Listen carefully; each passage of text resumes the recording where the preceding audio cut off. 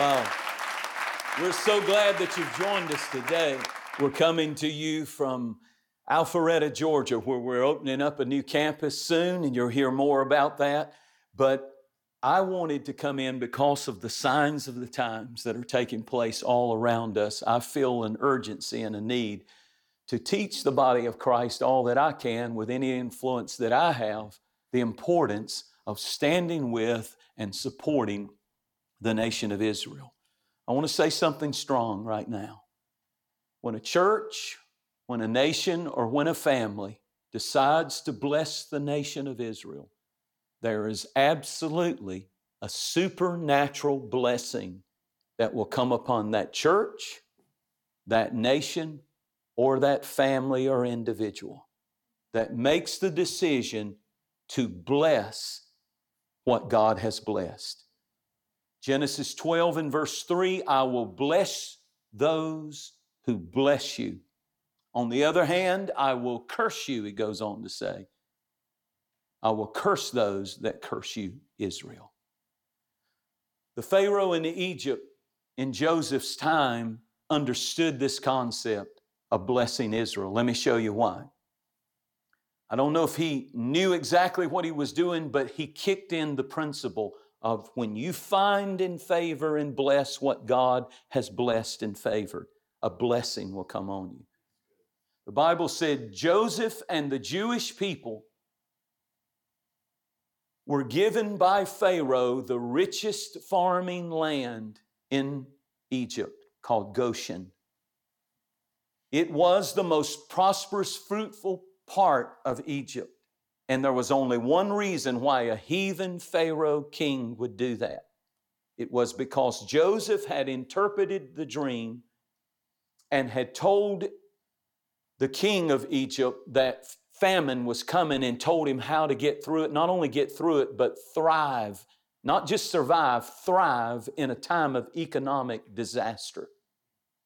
And he was so grateful because Joseph told them to store up corn for 7 years, and then he got people to sell their real estate and give it to the king of Egypt.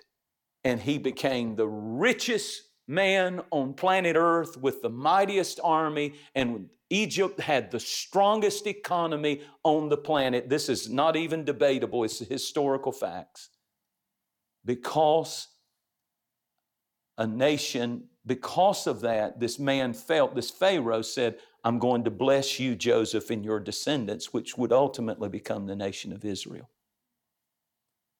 Egypt became so powerful because the leadership of that nation blessed the Jewish people. God help us to have leadership in Washington, D.C., and in every nation that never turns their back on the nation of Israel.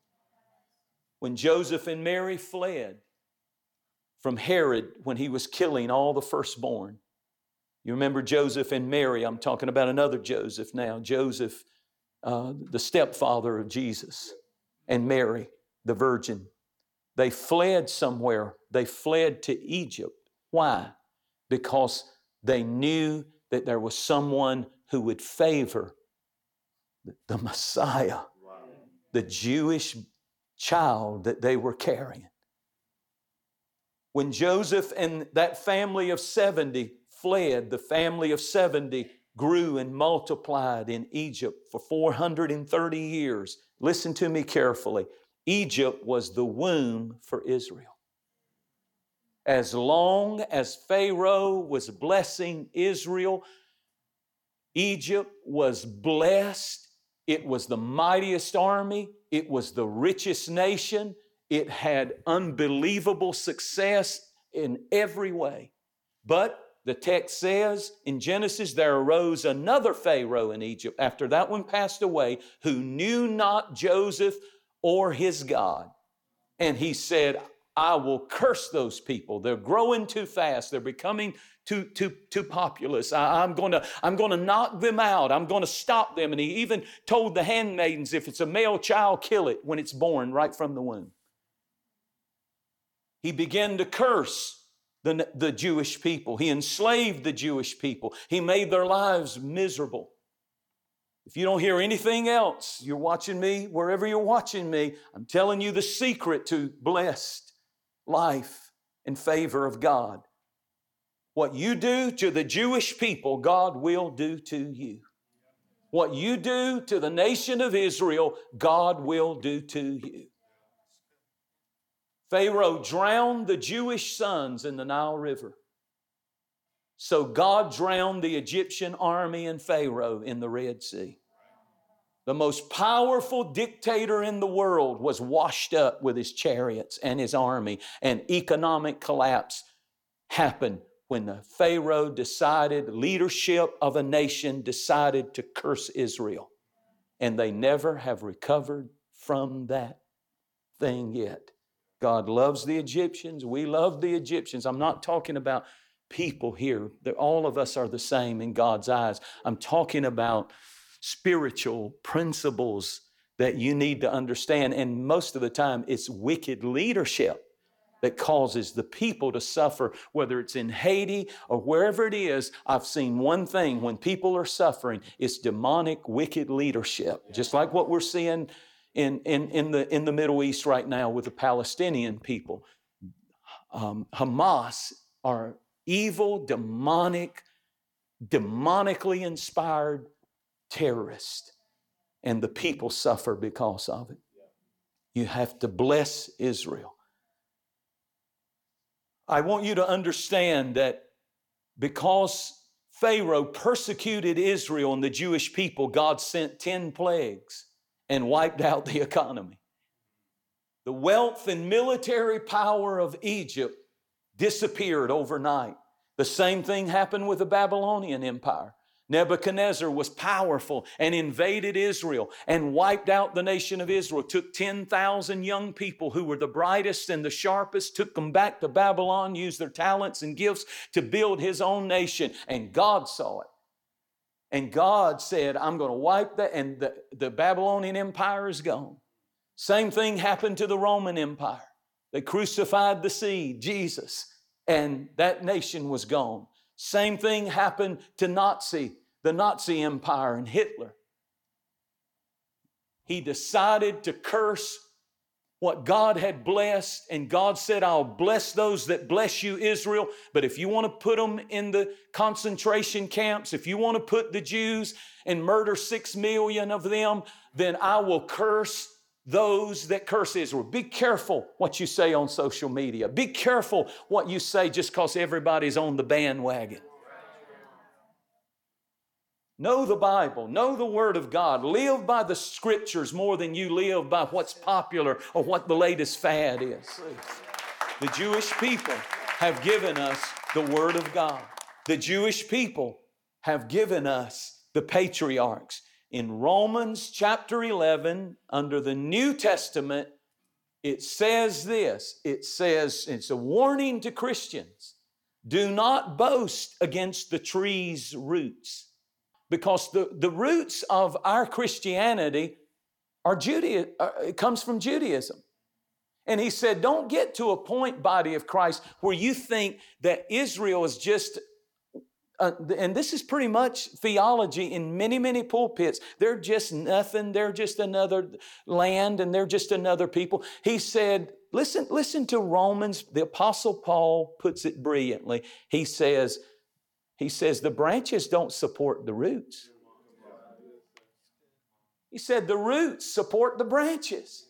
And you can't have Christianity without Judaism, and you're not to act like you do. I know it's all in Christ. There's no bigger preacher about the name of Jesus and how I feel about who Jesus is. But I also know that I cannot curse the roots just because I've been the engrafted branch that's producing fruit right now. And then he goes on and he says in John chapter 4 and verse 10 or 22, Jesus said, the reason you don't curse them is because salvation is of the Jews. How in the world do we praise the Jews of the past, Abraham, Isaac, Jacob, and we curse the Jews of the present? It's the same stock. It's the same lineage. We ignore the Jews that are alive, and Write songs, God. I'm praying to the God of Abraham. Folks, I'm trying to get you to understand, you can't be a Christian and not understand all of this whole book. When Jesus comes back, He's not coming back to New York City. He's not coming back to Washington, D.C. I'm not talking about the rapture. That happens, and then there's the second return where He will physically come back. He's not going to come back to London, England. He's not going to come back to Sydney, Australia. He's going to come back to those old rocky hills of the Mount of Olives. And He'll touch down there, and He's going to set up His kingdom in Jerusalem, Israel.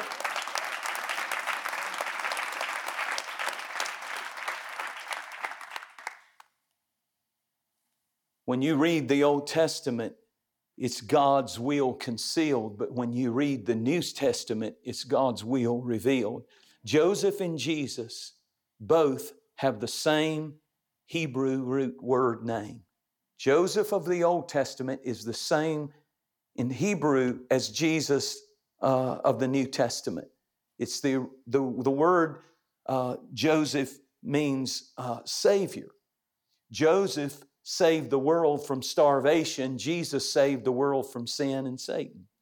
Joseph was his father's favorite son. That's why he made him a coat of many colors. Jesus was his father's only begotten son. Joseph was rejected by his own brothers. They threw him in a pit. Jesus went unto his own, and his own received him not. Joseph was left in a pit for dead. And Jesus was thrown into a grave and left for dead. But Joseph was raised from the pit and put in the palace at the right hand of Pharaoh, the most powerful man in the world. And Jesus was raised from the grave and put at the right hand of the Father with a name that has been given to Him above every other name.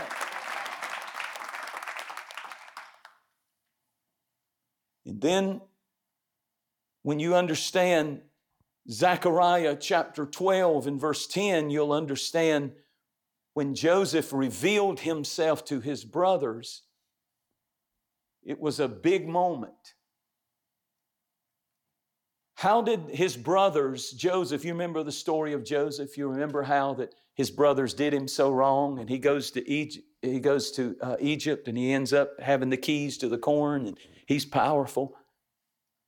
How in the world did he get to where he was? And the Bible said when the famine hit, Joseph's brothers came looking for bread, and he disguised himself.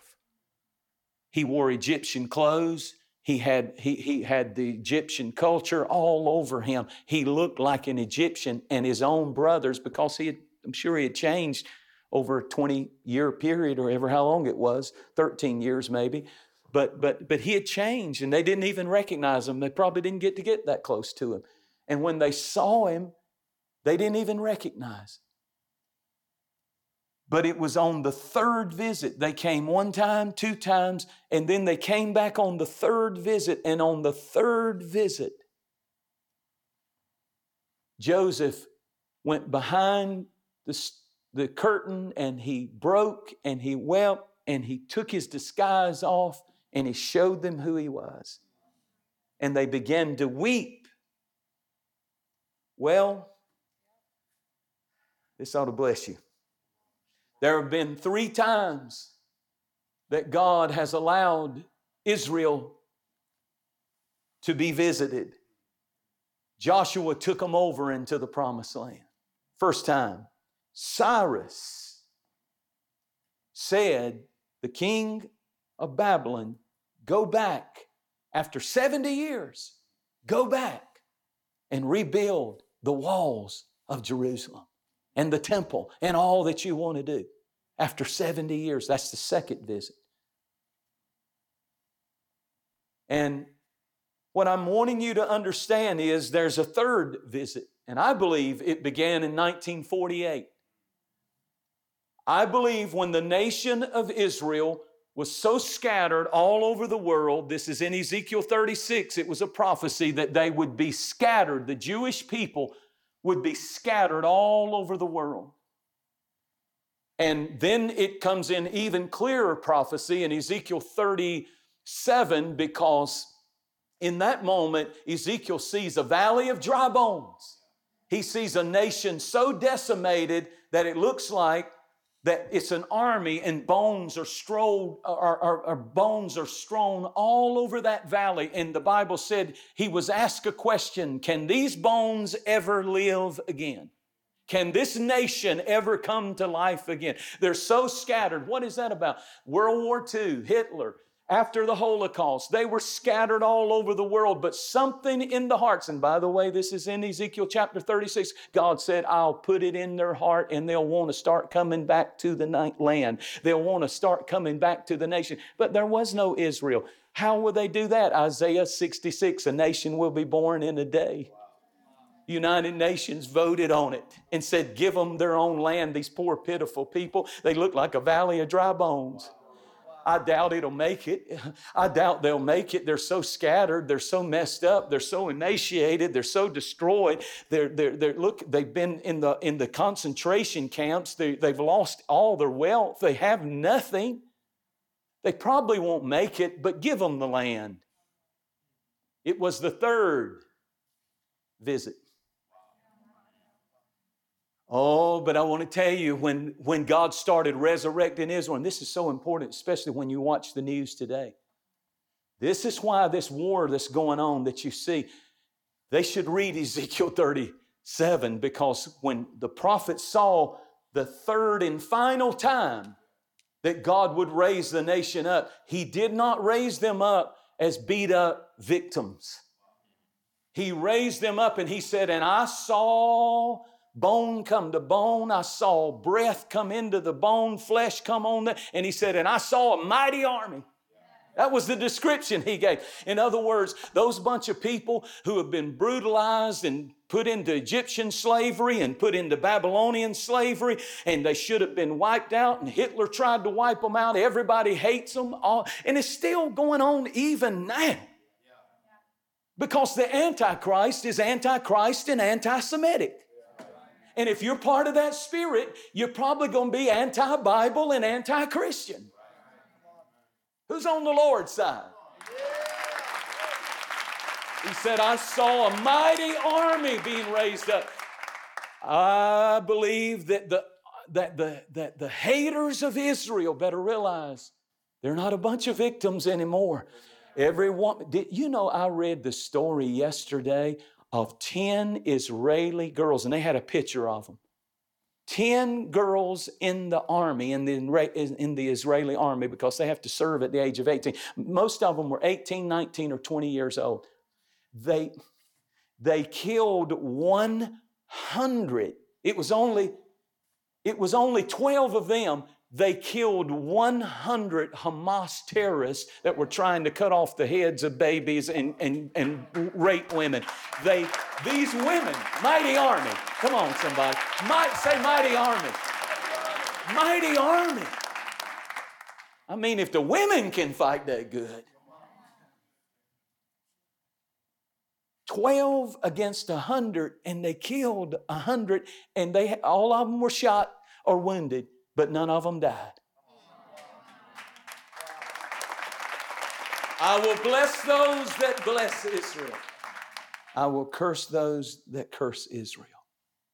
And I conclude with this. There's coming a day, according to Zechariah 12 and verse 10, after the third visit, that's when, and it's interesting, before he revealed himself to his brothers, a type of the Jewish people, Messiah showing himself, the Bible said he dismissed the Egyptians. He said, go away. Gentiles, go away. That is a picture in the Old Testament of right before revival hits the nation of Israel and they see Jesus for who they really are, because right now he's disguised to them. But Zechariah 12 and verse 10 said, and when they see him, well, I've got to finish that part. Right before this happens, there's going to be a disappearance of the Christian church. Are you hearing me? That's called the catching away, the rapture. 1 Thessalonians 4. And listen to what's going to happen immediately after. The Antichrist will come on the scene for 3.5 years. Chaos, the Bible calls it the great tribulation. The economy will collapse. He'll set up one world economy. You won't be able to buy or sell, according to Revelation 14, without the mark of the beast, 666. Somehow they didn't have all this computer stuff and all that when this writer saw this. And I used to hear the old preachers preach on this, and I thought that's the craziest thing. Now, after COVID, they're in major cities. I was in Washington, D.C., and I couldn't get a meal because I didn't take the shot. I had to show them my card to be served. I said, I'm hungry. I just got off a plane. They said, sorry, you got the card?